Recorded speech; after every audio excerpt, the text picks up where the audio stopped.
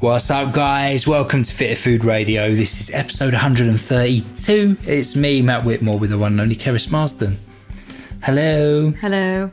Actually, it should be decaf. Keris Decaf Marsden. Yeah. Keris partially Decaf Marsden, because you're still eating chocolate. Yeah. Soz. I'm not ready for that one yet. I don't blame you. I mean, it's impressive enough you've ditched coffee. I think so. It took me a year. Well, basically, I decided last week that... Enough is enough. Yeah, basically. I think there was a couple of reasons. I think it was hilarious because... Not hilarious, but when you've had some gut issues and I'm like feeling 100% better, but I spent so long looking at all the studies on coffee going, can I cherry pick here and go, nope, there's nothing to back up that coffee is going to be contributing to... I've just got some lingering symptoms I want to clear up. Coffee is definitely not the factor, not going to be a factor. And I was like, this is crazy. The only way you're going to find out is, everyone says, just stop it and see. Out. Yeah. But also because I'm kind of aware, and this is something I'm making a real kind of effort to do for the first time in my life, is start to listen to my body better, respect it better, and not push boundaries. And caffeine does allow me to do that. I tend to work harder, longer. It kind of, means you do more exercise than maybe you're capable of. And it really, I'm such a light sleeper, and it really makes me sleep. Yeah, it was disrupting your sleep a lot, wasn't it? Well, I think it's always made me, I am a light sleeper, and I don't think it helps, and it never has done. But you'd find yourself like slipping into, like, you get a second coffee and I'd be like, oh, sod it, I'll have one. And I like strong coffee as well. Yeah. So I was kind of aware that I've got more caffeine in me than most people. And I just think someone like me, type A, likes working hard. I've got to be able to use it almost like as a pleasure food and just have a coffee with you at the weekend. And then if I can, when I'm in work mode, I just should be able to do that decaffeinated and listen to my body. And then I'll take more breaks. And when I'm getting tired, get some fresh air and stuff. So that's kind of my main reason for doing it. And I'd say the one thing that the hardest bit was being in London yesterday with all the nice artisan coffee shops. And I was saying to you, the smell and the ritual of me and you going for a nice coffee. Yeah. So eventually I'm going to probably, when I post this on Facebook, people were like, will you ever have coffee again? It's like, it was not that I'm saying, oh gosh, coffee's bad. But I think when you're in this process of trying to, it's kind of just like self-care, self-improvement, whatever you want to call it.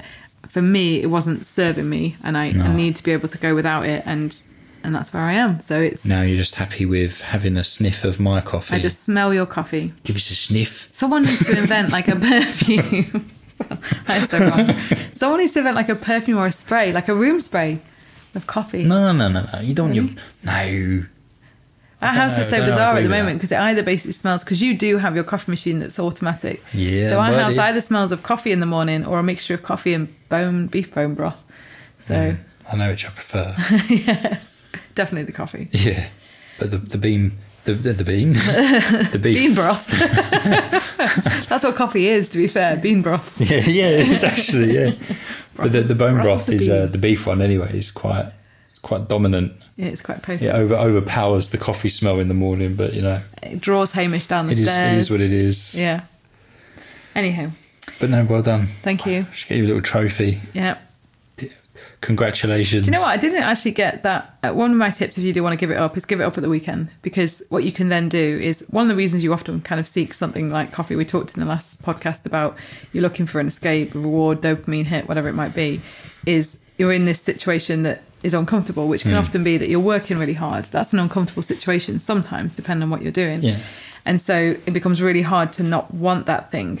Whereas at the weekend, me and you were just kind of basically, actually going to the gym was quite hard on a peppermint tea, but I was like, just suck it up and go, And also one of my big changes has been having fallen ill. I don't place any pressure on myself when I get to the gym. So it's just an absolute blessing to be there, which has made me train so differently. And I'm just like, okay, just do anything. So there's no point in having, I need some caffeine to get through this, because I've got no agenda when I get there. So to the gym. Yeah. So it's a lot easier. But because at the weekend I had all these nice plans, it was so much easier to not need the caffeine. And I thought I'll just sleep if I need to, but I didn't actually get any withdrawal. So I don't think. But you've never been a huge coffee drinker, i.e., you don't have like 4 or 5 coffees a day. You've never really been like that. Yeah. And the reason being, I'm such a light sleeper, so I just know it's going to screw me. Whereas I am, or maybe not so much now, But I do, even if I only have 2 or 3 coffees, I'd say 3 is more of a realistic number.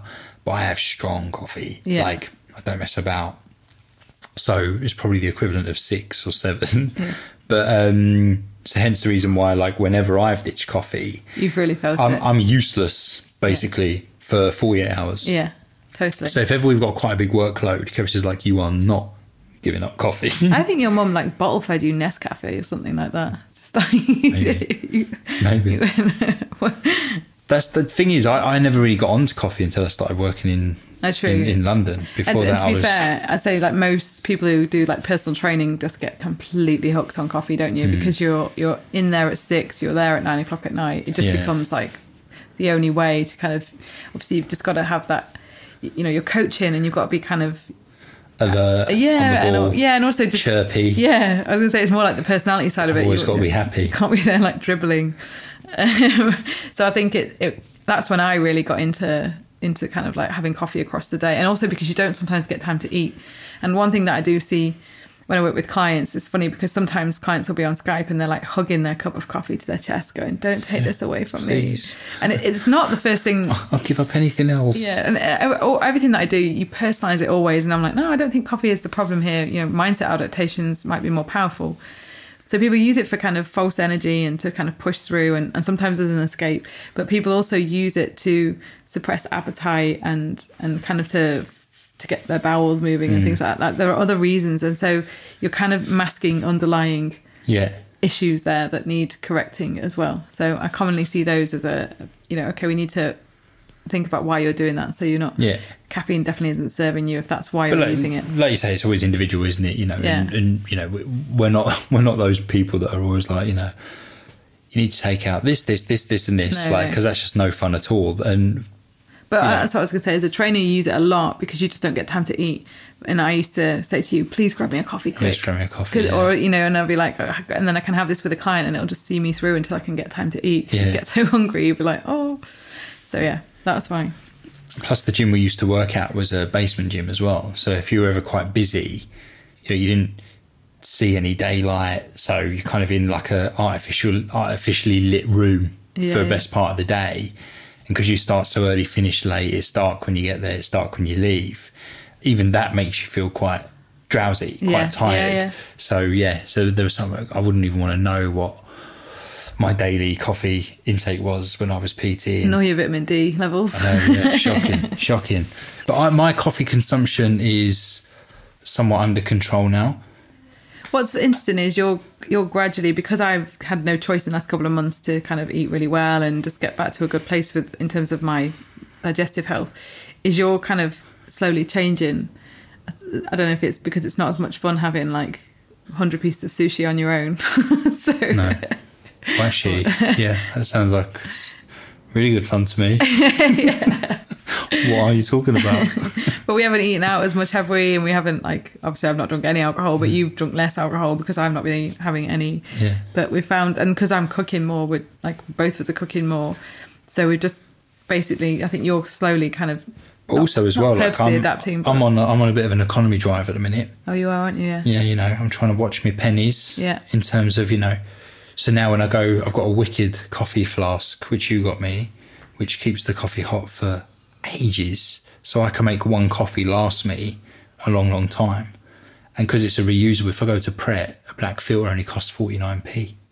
This is budget, Matt. Bargain. Yeah, I'm budgeting. Because I read a post by, you know, one of the guys on the US, you know Dragon's Den? Yeah. Well, in the US, I think their version or a similar show is called Shark Tank. Right. And one of the guys on there was saying coffee's like a terrible investment. He's like, why would I spend like $3 on a coffee that could cost me like 20 cents if I made it at home type thing. And he's like, put that money towards something that's going to build, invest in like a fund, like, you know, a fund or whatever, invest in yourself, like put it in a savings pot. And just it planted this seed. And I started totting it up thinking, you know, actually if I buy 2 or 3 coffees out, let's call that 6-7 quid a day. You know, you add that up across a week, a month, a year, etc., etc. So I'm like, right, I'll only buy one coffee out. I have more at home, but I'll only buy one coffee out. So I feel like I'm saving money, and those extra pennies I'm investing. Are you? Yeah. Oh. So in a present for me? No. That would not be in an a holiday investment. for me. That would be a liability. You say coffee is like a bad financial No, investment. it's not. But listen, what is worse is tea. So when you Tea's can, a joke. I know, because when you can only drink, now that I'm a tea drinker, you become a bit of a tea snob. Because one of my favourite brands, I've got two favourite brands of tea, Clipper, which I love Clipper tea, and Brew Tea. And they're such lovely teas that when you go out sometimes and then have a different type of tea and you've been charged £2.50 or whatever, and it's rubbish tea, you're like, think of the cost of a tea bag and tap water. It's just like, oh. But so I take all my tea bags everywhere and then I'm like, can I have a hot water, please? Like a right Scrooge. But some places charge you though, don't they? Some like places. 30p or something. In one station cafe, they refused me. Said, we don't serve hot water. Because they know what you're doing. Right. So, whereas other places charge you like 50. I don't mind paying like 50p for some water. I totally want to pay, and I'd pay £1 maybe as well. But this place like, no. But what I begrudge paying for is bad tea. Yeah, so then you're just like, well, this is like dishwater. So. Have you ever tried dishwater? Yeah, no. Good How point. do you know? Yeah, good point. But this wasn't an episode dedicated to tea and coffee and budgeting. Tea and coffee and budgeting. No. What were we going to talk about? Forgotten about. What were we going to talk about? This is actually something that has come back on my radar, I would say, over the last couple of months, both from a kind of client perspective and from my own health perspective. And it is basically looking at, I'd say, kind of like your physical body, but in the sense of things like your muscles, your joints, your tendons, and your soft tissues. Yeah. Because what I'm seeing increasingly in clinics is lots of different cases where it actually is things like posture and maybe overuse of a joint or underuse of the entire body, so being sedentary, that is a big factor in somebody's symptoms and their kind of movement towards kind of like chronic disease, chronic pain, those types of things. And again, it's something that I feel, gosh, if we were just taught this at school, like if you really did understand how your body works and what it needs, because I think what most people forget is that your joints, we see, again, because we're kind of background is a fitness industry, lots of people contact us about injury, and the question is always, what can I eat for injury?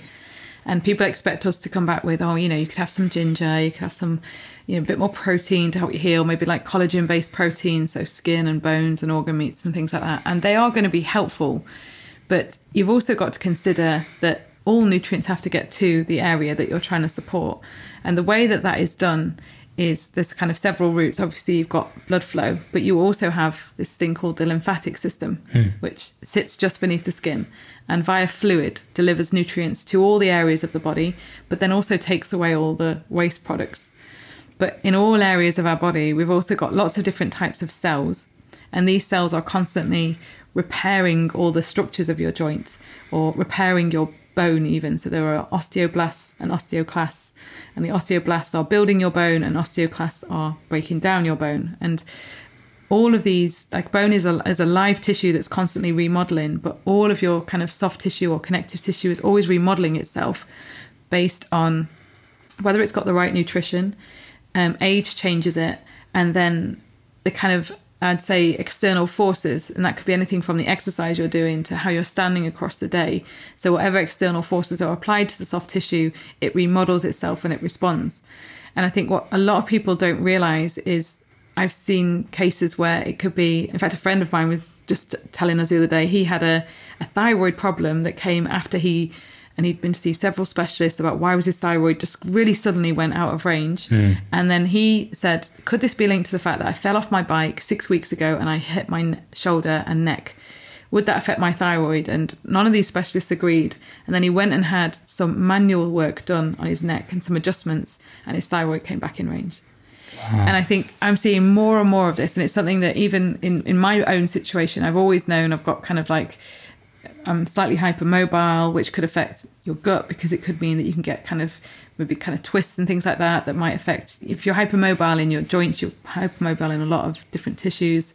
posture wise, I kind of look at my mum and my grandma, and they're very kind of kyphotic, they're very rounded. That means you kind of almost like a hunchback, hunched over, and so very rounded in their kind of upper thoracic spine, rounded in the shoulders. And you often correct me on my posture, don't you? And you prod me and you go, stand up straight, you look like Mr. Burns.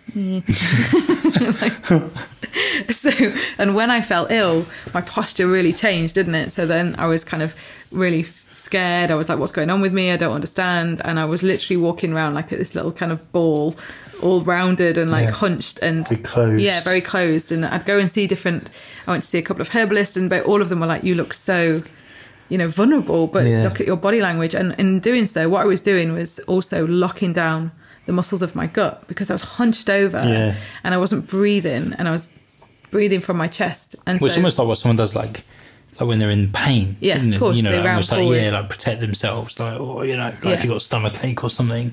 And then one of the worst things that we all then go and do is most of the exercise choices that we make, which might be like cycling or rowing or running, we're rounded again. Well, even weightlifting, a lot of people tend to favour pushing movements, especially, guys looking to bulk up, sort of about the chest, the shoulders, and it's all, and do much less pulling work. Yeah.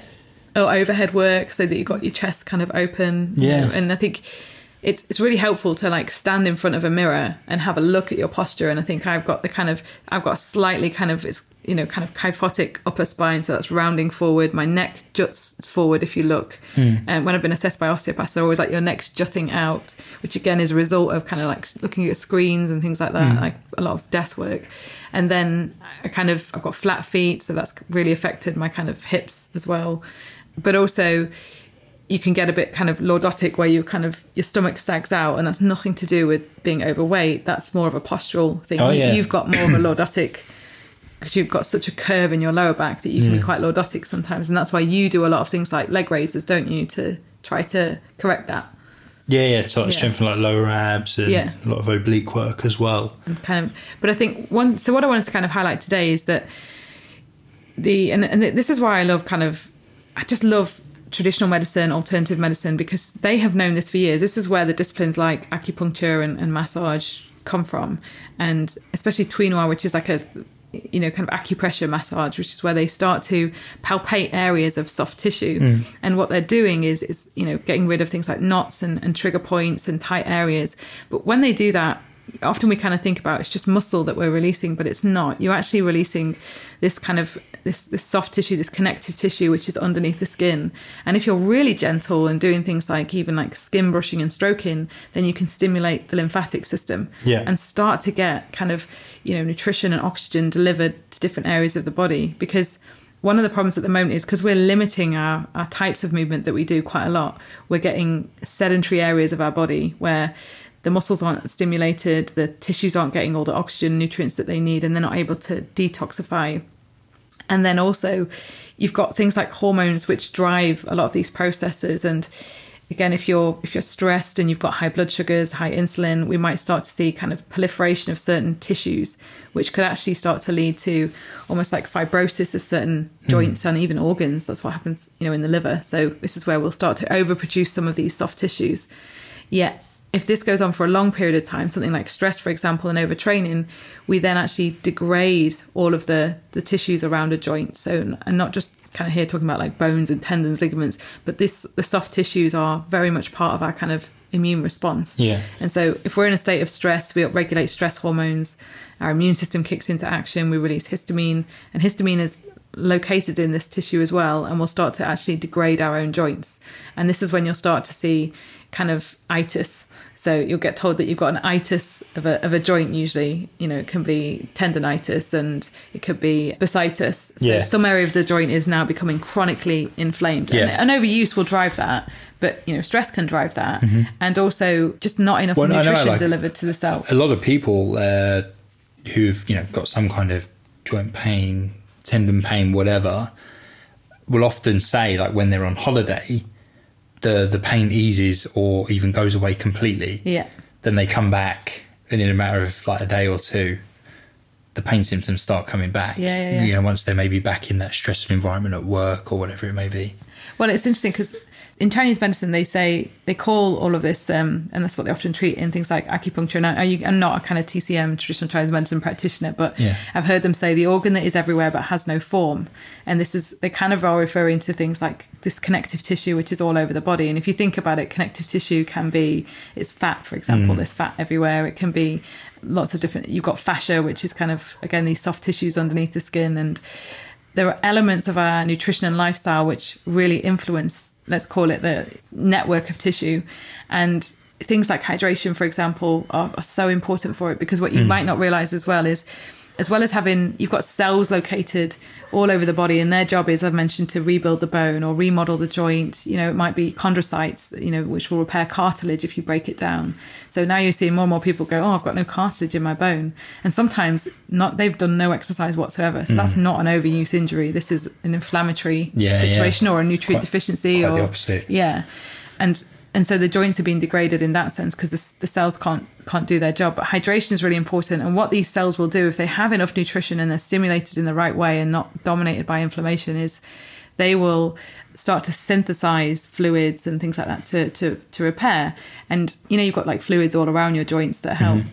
These are made up of these compounds of kind of proteins and carbohydrates called glycosamine and glycans. And a lot of people take supplements like glucosamine, you heard of that, and chondroitin. And what they think these supplements actually do is, although it is the building blocks of these kind of compounds around the joints, they actually think they more, a bit like probiotics, stimulate your natural production and stop you degrading your joints, that inhibit the enzymes that are degrading these compounds.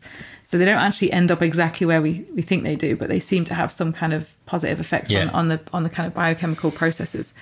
But what I kind of wanted people to do listening, is to really start to think a little bit more about sometimes the symptoms that you might be getting. And this can be anything from a headache, for example. I've seen like neck adjustments make huge difference to, migraines, headaches, that type of thing. Like actually having some work done on your shoulders and your traps, because they also say that we feel trauma in our fascia, like in this soft tissue underneath the skin. You'll have a certain area that tends to will go tense when you're stressed. And so when I was a trainer, I always used to notice it was usually the traps, neck and shoulders of a lot of people. I'm sure you saw the same thing. So you'd ask someone to do a movement, and sometimes they'd like literally lift their shoulders up to touch their ears and then do the movement. Yeah. Because it's almost anticipating this is going to be hard. So that would be, get ready. Like another area was the stomach. So, and this is definitely where I feel if I'm stressed, I just start clenching my stomach and just don't breathe. Well, I know when no one does it, like breathe properly when I used to go for like sports massage and stuff, they're massaging you, and as we know, like some parts of the body a bit more tension, a little bit more tender, a little bit more painful, but you're a bit like, okay, I don't want to be a wuss and tell them to ease off. Yeah. But sometimes they'll go, oh, just relax for me, and you'll be like, no, I am. And they're like, no, you're not. And then sometimes they'll just tap me on the shoulders like that, as if to say, I can see you tensing. And I'm like, oh gosh, I am. It's almost like I didn't even realise. I thought I was completely relaxed, but I wasn't. And then I had to almost consciously go, oh, just relax your muscles. Actually doing a body scan across the day is really good, like a body scan. And you literally just go, where do I feel tension? And without even realising it, you might be bunching your shoulders or holding your stomach in, and that's a kind of stress response. Again, another reason to give up the caffeine is like that might be keeping your nervous system a little bit like, oh. One of the things I've just done religiously again since the summer is really start to think about focusing on your vagus nerve, which runs from the brain down to the gut, which starts to put you in that more kind of relaxed rest and digest state. So you can do it really easily with things like deep belly breathing. So placing a hand on your lower belly and, deep breath in through the nose and really start to just inflate the belly and then deflate the belly. Just feel it rise and fall. So by breathing right deep down into the kind of deep core muscles, you're activating the vagus nerve. And then you can do different styles of breathing. There's kind of alternate nostril breathing. And for me, some people call it diaphragmatic breathing as well, when you really start to work on inflating that belly and feel your waist expand, because you're also not only you then kind of reconnecting, so you're getting that nervous system connection established again. It's just oxygen delivery down there, and tissues need oxygen to be healthy. And what we're not doing is kind of making sure that we're breathing and delivering, you know, all the essential nutrients, oxygen being one of them, around the body, but also things like skin brushing, which I brought you a skin brush, didn't I? Yeah. As well. Skin brushing, as in just for a bit of lymphatic stimulation early in the morning, again, just to help in terms of supporting immune function. It's just going to be helpful. And when you skin brush, it's very, very gentle. You're just literally stroking the surface of the skin. Anything like walking, some people do rebounding, like as in trampolining and stuff like that, just kind of light jumping on your heels. But that is all getting, if you think about it, it's just like almost like a, what are those things in gyms that used to, vibrating plates? Oh, the power plate. Yeah, things. I mean, that, if you just stood on that, you'd actually stimulate kind of lymphatic. Can you just put your washing machine on spin? Yeah, sit on that. Yeah, you could do that as well. That would be fine. But it's so important to think about almost like that whole body movement. And what you'll suddenly find is, because you are connected, you can have an issue with your left ankle, for example. And if you start to do some soft tissue release with a tennis ball, but maybe even gentle massage or some acupuncture on it, and then suddenly what you'll find is it might be, you know, that pain in your shoulder starts to get better. Because if you're not standing, if there's any kind of problem with how you stand and walk, that will soon travel up to the knees. It will often start to affect the position of the hips. That will affect the rib cage. Next thing you know, the shoulders. And then this is why you will suddenly end up with, you know, a shoulder injury. And yes, overuse will drive it. It'll just mean it happens quicker. But we've often kind of stepped back and said, just looking at a client, you can see shoulders are rounded forward. This is a rotator cuff injury waiting to happen, or, you know, impingement or something. But one's higher than the other, left and right's not in balance. That means the rib cage might not be in the right place. And the thing is, though, is like, you know, and I always say this to people, you know, no one's perfectly symmetrical. No, not at all. You know, but it is about, you know, trying to reduce tension or reduce overuse, because your body will always naturally favour the stronger muscles. Yeah, definitely. So, because your body always does what's easiest for it. So it's just a case of identifying that as soon as possible and balancing it out a little bit, so that they're, you know, to reduce your risk of injury, because no one wants that, or causing you problems further down the line. Yeah. And actually, on that note, if you start to look at your posture, one thing that you'll identify is obviously, if you're rounded forward, you've been doing a lot of desk work and doing a lot of pressing, what happens with the kind of the soft tissue is it eventually starts to become more dense. So if you think about if your shoulders around your back are kind of always extended, as in you're rounding forward, they become almost fully extended all the time. So think about usually the traps and scapula become, you know, kind of, they're fully extended, whereas your pec muscles are becoming short and tight. And then the fascia starts to become almost like I always think of it as almost like panicking. And so it starts to almost toughen and harden in that position to hold you before it goes too far and you lose function. But you know, in a kind of, they call it locked long, which would be around the top of the back. That's now weak. But then the traps, which are too tight, are also weak. And think about, they're not getting we won't be able to deliver nutrition to them and remodel them like we need to.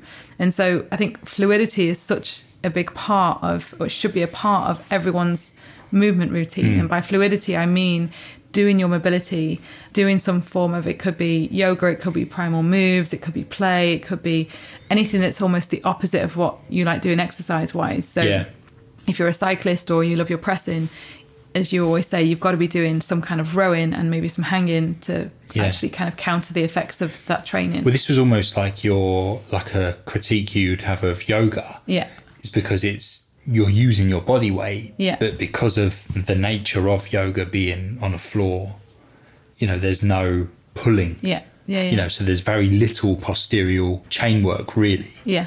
Not digging yoga. No, it's funny you say that, because I mentioned this in a lecture once, and a yoga teacher got a little bit offended. And I'm a yoga teacher. How rude. I'm a yoga teacher, and I have seen so many, including myself. When I was training, I got impingement. Yeah, I woke up one day, and it was after we moved house, and then suddenly couldn't lift my shoulder over my head. But that was after doing a month of chaturangas and stuff, and not even chaturangaritis.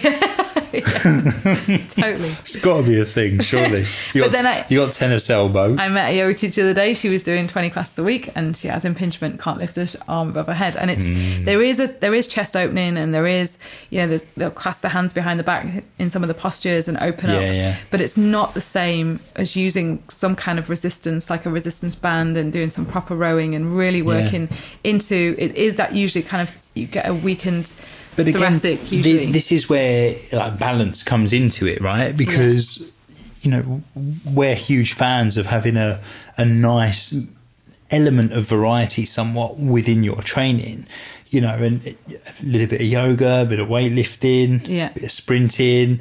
I'm not saying you have to do all of those things, but it's good to find that element of balance in terms of... But people only find it, would you agree with this, when they get injured? That's when... And we were the same for a long time. Yeah, 100%. We would go to these workshops on fascia release and corrective exercise and balance. Boring. Give me a bell and I'll snatch it 100 times any day over this. Imagine, chest and arms day becomes... fascia release day. But it should be. Yeah, I know, that's the thing, but it's just not very exciting, is it?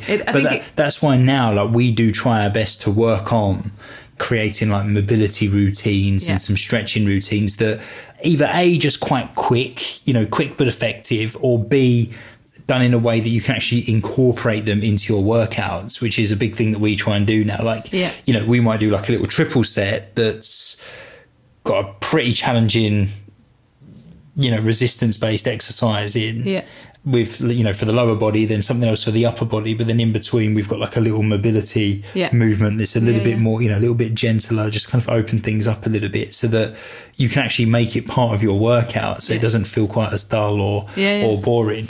I think it's really important. I'll sometimes do everything from, I might do a set of press-ups, and then rather than just kind of get up from your press-ups, I'll actually go into a downward dog and then kind of walk my feet to my hands. So it's a hamstring stretch at the same time. So, and I'll spend my rest periods doing just, a little bit of shoulder rotations, internal, external rotation. Because you see people just sat on their phones in the gym, and I'm like, use your rest period to flow and move and actually even walking the dog in the morning. I mean, it's not many people around, luckily, but I've now started doing kind of arm rotations, and again kind of internal, external rotation of everything, shoulders, and then I'll twist my wrists and elbows and things. So as I'm walking along to kind of warm up in the morning, you can do all these things whilst the kettle boils. You can and that little bit of movement just does wonders for you. Because I'm obviously I get up at about 4:00 during the week. Whilst I'm waiting for my coffee to cool down a little bit, I'll do a little bit of mobility, I'll do a few squats, nothing crazy. Yeah. It's just almost say to my body and my joints, you're awake now. It's time to move. It's time to be energized. And it honestly, it transforms me. Yeah. I don't probably do about 30 to 60 seconds total. Yeah. But it's enough to almost say to my body, right, you're awake, you're up, you're going about your day now, and just get the body moving. And based on what you just said about, when you do a set of push-ups and whatnot, if I'm ever doing a day where, say, I'm focusing on some heavy bench presses, some very low rep, heavy weight, multiple sets. In between, I might do some, sit in a squat position, work into getting in the groin a little bit more, or pushing the knees over the ankles a little bit more, getting that ankle flexion, because I know it's not going to interfere with my upper body. No, so it's still resting. But because of it being strength based, I'm resting longer than I normally would. Yeah. So it gives me a great opportunity to really just work into my lower body, ankles, knees, hips, groin, etc., which is only going to benefit me, right? I was going to say, the other thing people don't associate this kind of, I'd say, this body work with. So, because once you've got that kind of locked long or locked short, and we often see this in things like quads and hamstrings, don't we, as well, where it's kind of weak glutes and hamstrings and overactive quads is another kind of common imbalance, is that when you are doing your squats and lunges, you're just working your tight muscles even harder, and your weak muscles probably aren't even engaging anything like they should. Whereas if you start to do this kind of, people call it myofascial release or whatever it might be, and then a bit of movement and flow, then you're going to start to work on those weaker muscles. And another thing I always do is put sometimes design a triple set where it will be 2 exercises I know, my program now is kind of a bit more about building up my weaknesses and things like that. But I might put my 3rd exercise as a corrective exercise.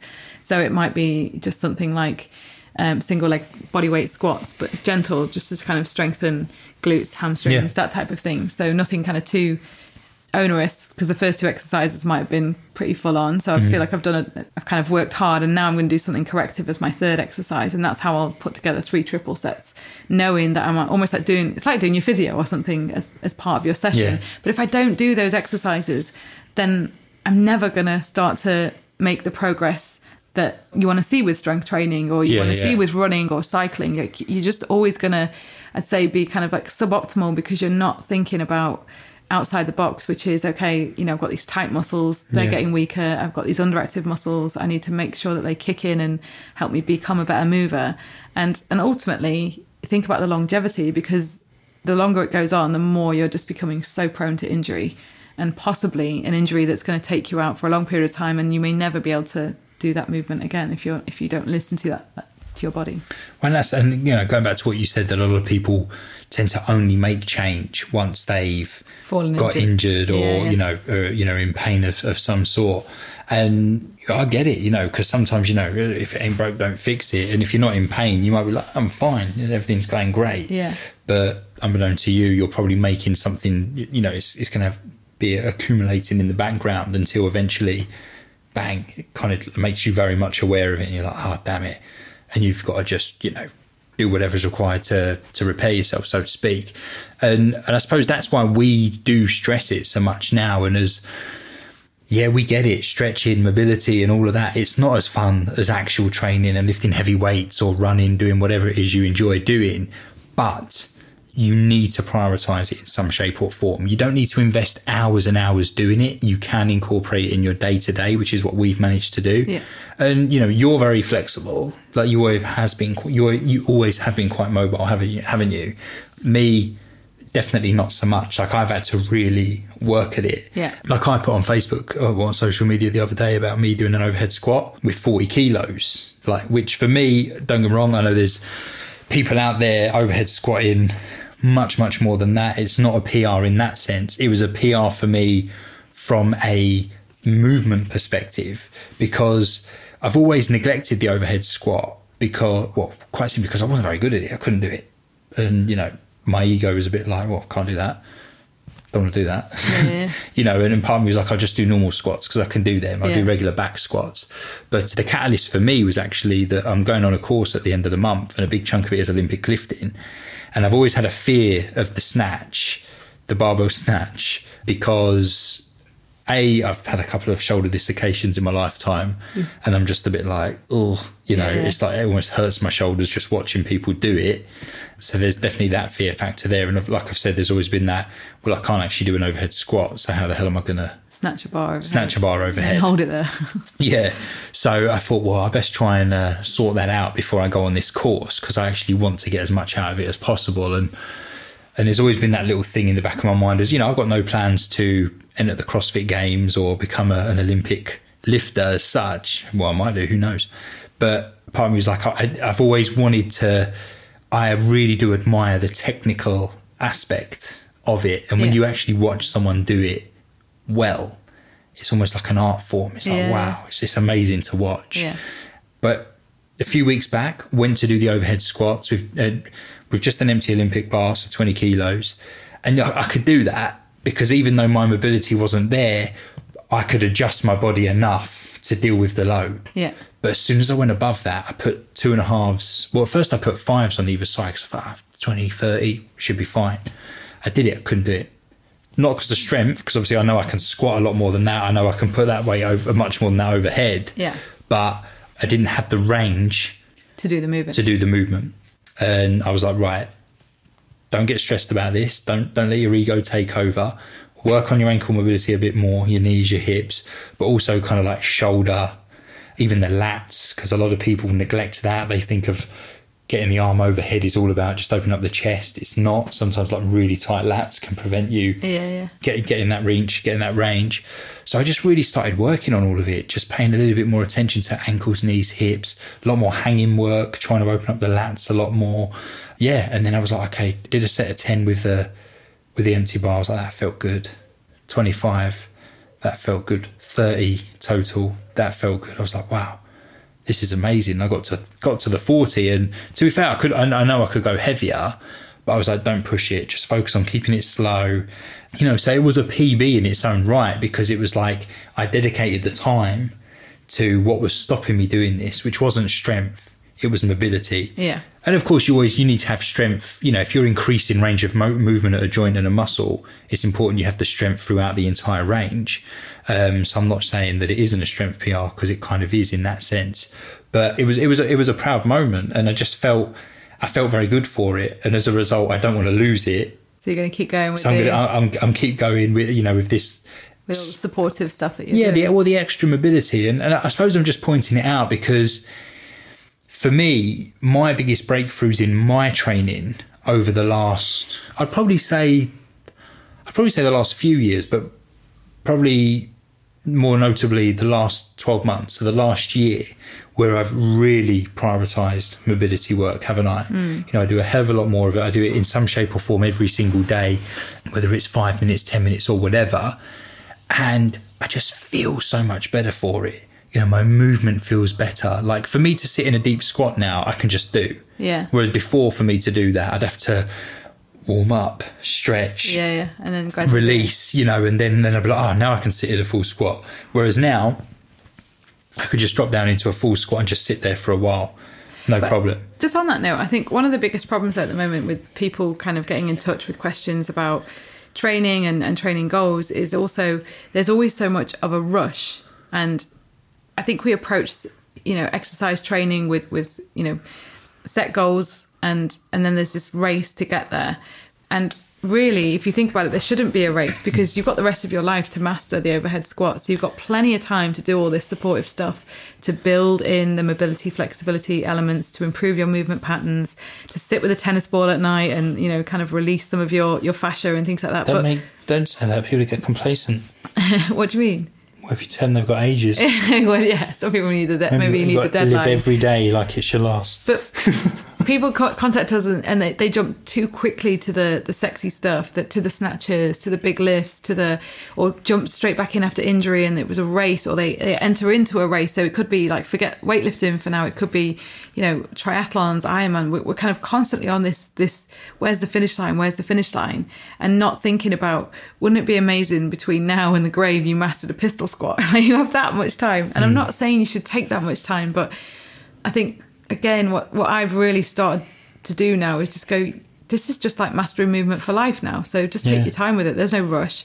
You have got time to do all of these things that mean that you stand better, that you walk better, that you've got stronger glutes, stronger knees. You are reducing your risk of injury. And I'm the opposite to you. So you said I'm flexible, but I'm hypermobile. So if anything, I injure worse than you often. Since we've been together, it's me that's but that kind of ties in with what I said about having strength through the entire range. Yeah, definitely. Because a big problem with being hypermobile is, yes, you've got the mobility, yes, you've got the range, but you don't necessarily have that strength throughout to control it and have the stability required for certain movements, and then you can run into some problems. But I was going to say, my injuries have taken way longer than yours to heal, so as well, and that is either through because overuse, or maybe I'm kind of more apparently according to my gene test I'm more prone to inflammation. I can't control it very well.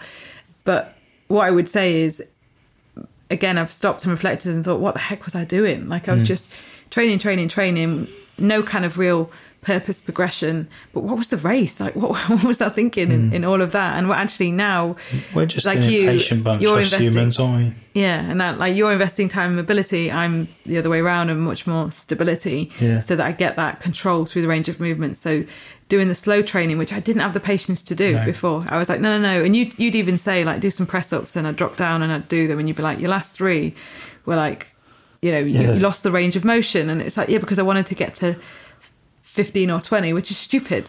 Why not do 10 amazing push-ups and leave it at that? And that's kind of where I've gone back to now, is really master the movement from start to finish at such a slow pace that I can feel every bit of it, working all my small ligaments, tendons, and then like you kind of combine it with some flow and some movement and something to kind of, get the heart rate up, which is for me at the moment is just walking and get all those different elements of movement so that I haven't got areas of my body that are ending up kind of being unhealthy, essentially. And you see the changes, by the way, in the DNA of those areas. You see, if you don't work an area of your body, and if you think about a lot of people, it might be because it's tight or immobile or because you just never do.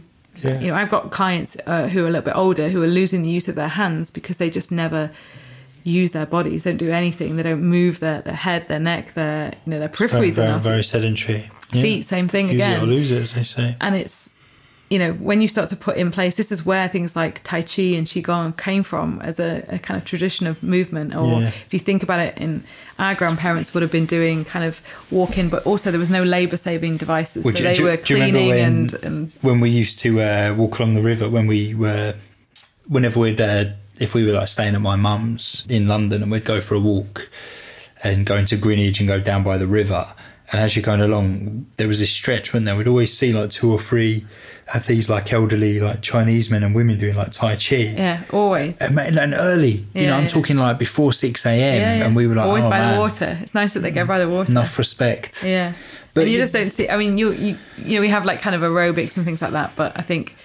But you know, for it's because we're more sedentary now. This has to be a part of your day. 100%. Because the thing is, I mean, we did a corporate talk yesterday where we spoke about the difference between exercise and daily movement. Yeah. Because we know a lot of people who have a very active exercise routine. You know, be it gym, classes, running, cycling, whatever, you know, and they commit to 4 or 5 very intense, like 60-minute sessions per week. But outside of that, very, very sedentary. Yeah.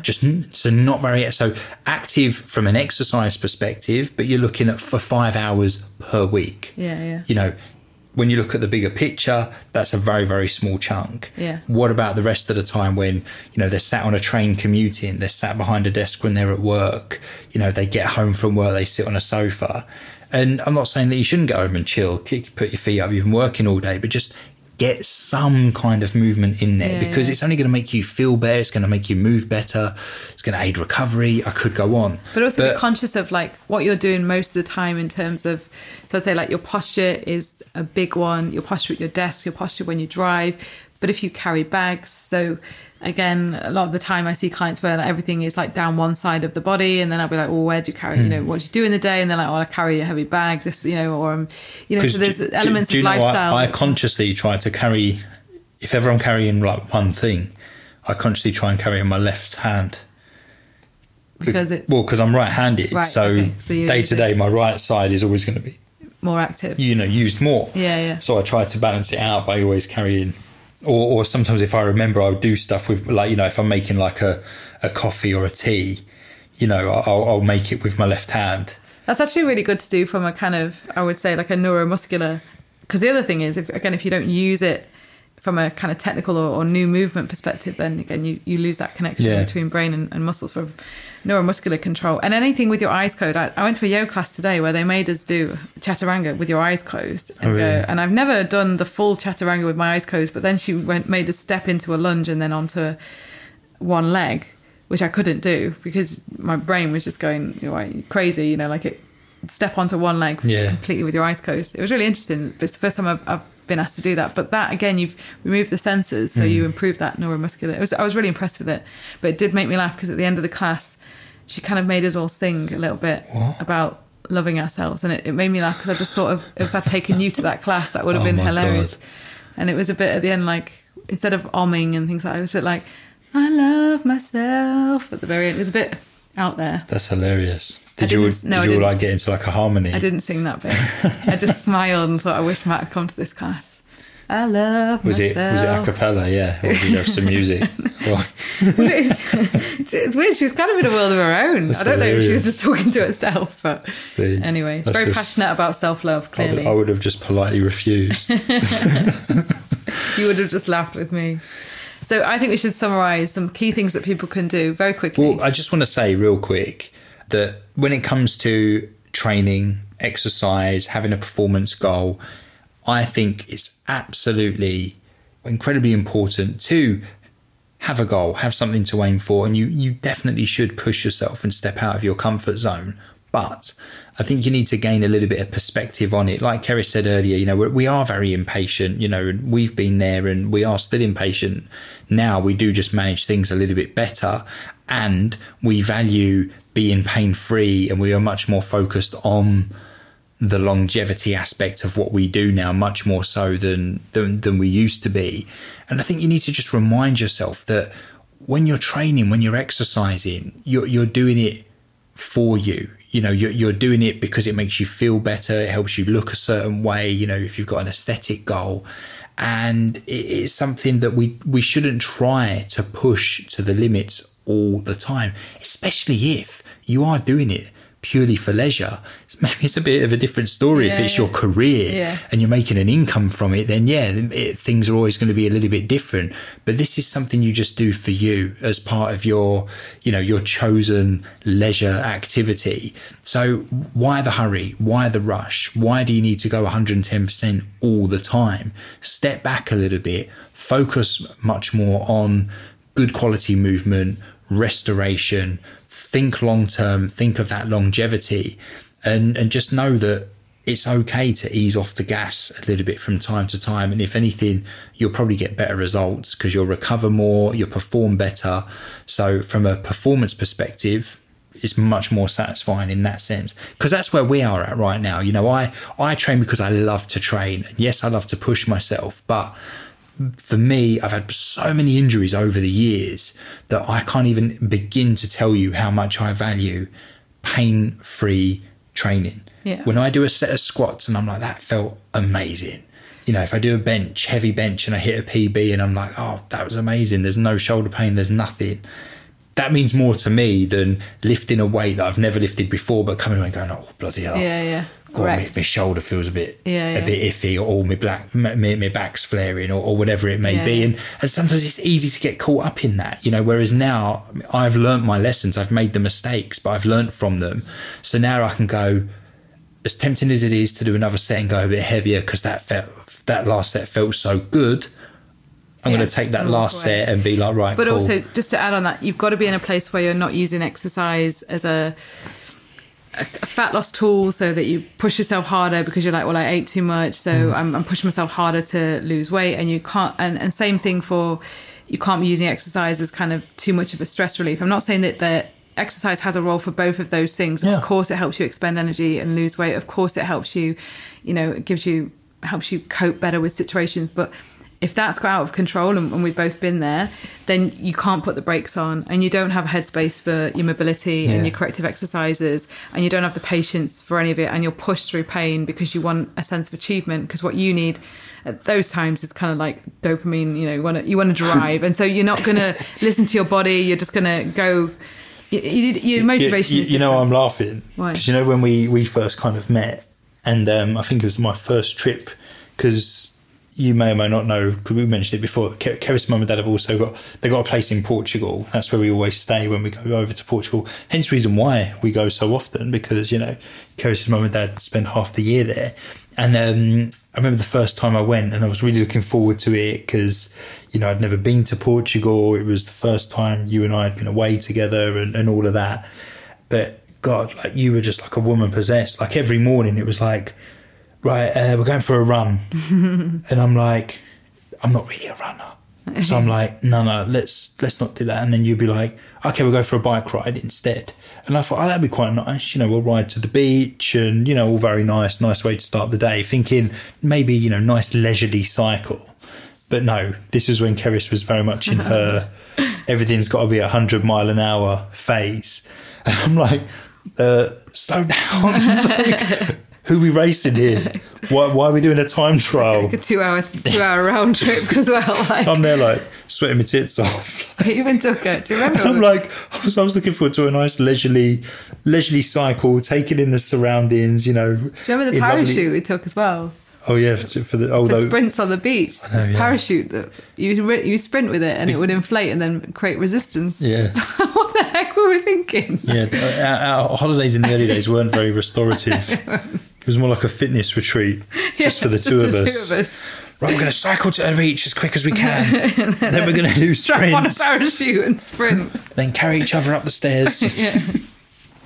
But I'm just going to finish with a really quick summary of things that people should be doing. So one is kind of like take that pressure off yourself, quit looking for a kind of race and a finish line and start to just think, I don't have goals right now. So I'm the opposite of you. I've kind of gone, I'm not going to have any more goals. I can't be trusted with goals.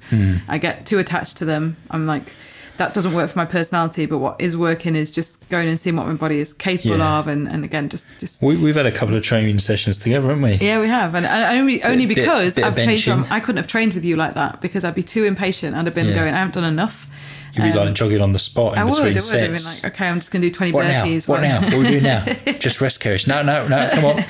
I'm just going to do 50 swings before we leave. But no, and what I would say is I'm getting stronger, very gradually. I'm seeing kind of strength progressions more than I've ever seen before, pain-free as well, posture's looking better. And then just to kind of go back to the kind of nutrition side of things, you've got to have that in place in that, meeting your protein requirements. And I just said that having that mixture of proteins, so not just eating muscle meat all the time, but I'm always kind of making sure at the moment I'm eating things like broth and organ meats. I started off for my gut, but also think about for your joints. Again, those proteins are a big part of your joints as well. Yeah. And making sure you're getting that mixture of proteins, and then anti-inflammatory diet, full stop, which is again just fit food principles. Load in everything from the oily fish, the herbs, the spices, the vegetables, the fruits, the good stuff, all the good stuff most of the time. Yeah, you might want to add a bit of extra turmeric, ginger, rosemary to a smoothie. What you fancy. And again, to have that anti-inflammatory effect, but it is all of it together. And the final thing I just want to say is breathe, and it is something that we're doing kind of more videos on with our members, just to say you've got to be doing the breathing in terms of supporting your nervous system, that kind of connection all across the body, and always be thinking about, just observe your breathing across the day, and you'll probably notice your shallow chest breathing. We could do a whole episode on this alone, but if you're not doing that kind of deep restorative breathing, should be a guided meditation episode. Breathe in, breathe out. Well, one thing I'm just going to say is finally what you'll get is you get very locked in the kind of diaphragm rib cage area, and that is going to affect your nervous system quite a bit, your ability to feel relaxed and to get into digestive state, to have the bowel movements and things like that we mentioned earlier, not relying on coffee for all of those I've started when I get into bed now, before I read my book. Yeah. Because, I have like no phone time in the evening now. I'm very much like getting to chill mode. I take 10 really deep breaths. Nice. So I lay in bed and I just really, really deep breaths 10 times. I just find like the whole time I'm just like, relaxing, and then I read my book, and then I'm like, boom, light out, bosh. Awesome. See you later, night. And one thing we should actually mention, we do have a weekend event coming up if anyone wants to come and hang out with us in Tunbridge Wells from I'm going to get the date wrong now. Is it the 8th? 8th and the 9th. 10th of November 2019, in case you're retro listening to the podcast. And basically it's a weekend with us training. All the food is covered. We make sure it's all fitter food. We have a great bunch of people. I think half of the place is sold already. Well, we did this last year, our first kind of fitter weekender. Yeah. And, not to blow our own trumpet, but it was amazing, wasn't it? It was one of the most enjoyable things I think we did. We that were year. on such a high afterwards. I can't even explain it, and it just went so well. Like with these things, especially when it's the first one you've ever done, you're almost like, oh, something's bound to go wrong. And we finished it, and we were like, God, like everything just worked. Everything went to plan. It was a great bunch. We had a really, really great time, and honestly, we were on cloud nine for ages afterwards. So it made sense to run it again this year. We switched the focus a little bit, so we're now you're doing kettlebells for a couple of hours in terms of really working on technique sessions. Much more technique focused. I'll be working you as well, but it's all about nailing the technique, doing it safely and effectively. Awesome. I'm doing more yoga mobility, and then we've also got a whole session on similar to what we've been doing today, but working on things like injury prevention, movement assessments, getting you to do your own movement screen. More restorative like mobility work, how to warm up properly as well for your workouts, regardless of what your training is, like having a good warm up can make a big difference. And the big focus as well is on like mindset, isn't it? Because we've had a big shift in our mindset when it comes to everything from our body to kind of what we get stressed about to how we train and kind of our priorities in life, and even kind of running a business. And so you could say like from a career perspective, being able to just reframe things a little bit, because we all have our obstacles and barriers in life, and we all get hit with bad news, and it's one of those things that can't be avoided as such. But we're big fans of just trying to reframe things as much as possible, making sure you have got that community around you, and developing more of like a solution-based mindset, which is something that's really helped us over the years, because we don't ever kind of put ourselves out there as experts on this kind of thing, but we do have a lot of personal experience. And I think also understanding, like one of the things I just teach people is how to understand why you think the way you think, why you can't, as we mentioned in the last session, why those behaviours are ever present, and then some tools to start to change them, and some things that I've seen work in my practice with clients where I'm like, this really helps. You know, this principle, this book, sometimes it's a talk on YouTube, things like that I really want to share and say, just got people challenging their default beliefs, their default actions, and then able to kind of make change. And then obviously we've also got Woodland Walks. We're having games night on Saturday as well. Team games. It's going to be awesome. Team Keris versus Team Matt. Yeah, we know who's going to win that one. And yoga bells to finish. But yeah, it's going to be a great few days. Awesome food, bit of learning, bit of movement, lots of restorative stuff as well. And, you know, it's just going to be amazing. I'm just saying. Yeah. We've set the bar now. Last year was great, so this year's got to be even better. So if you fancy joining us, head to fitfood.com and check out events. It's all there. It is. And any questions, let us know. Fitties, hope you enjoyed the episode. Any questions, as always, please do reach out and get in touch. And we will see you over in episode 133. Bye-bye. See ya.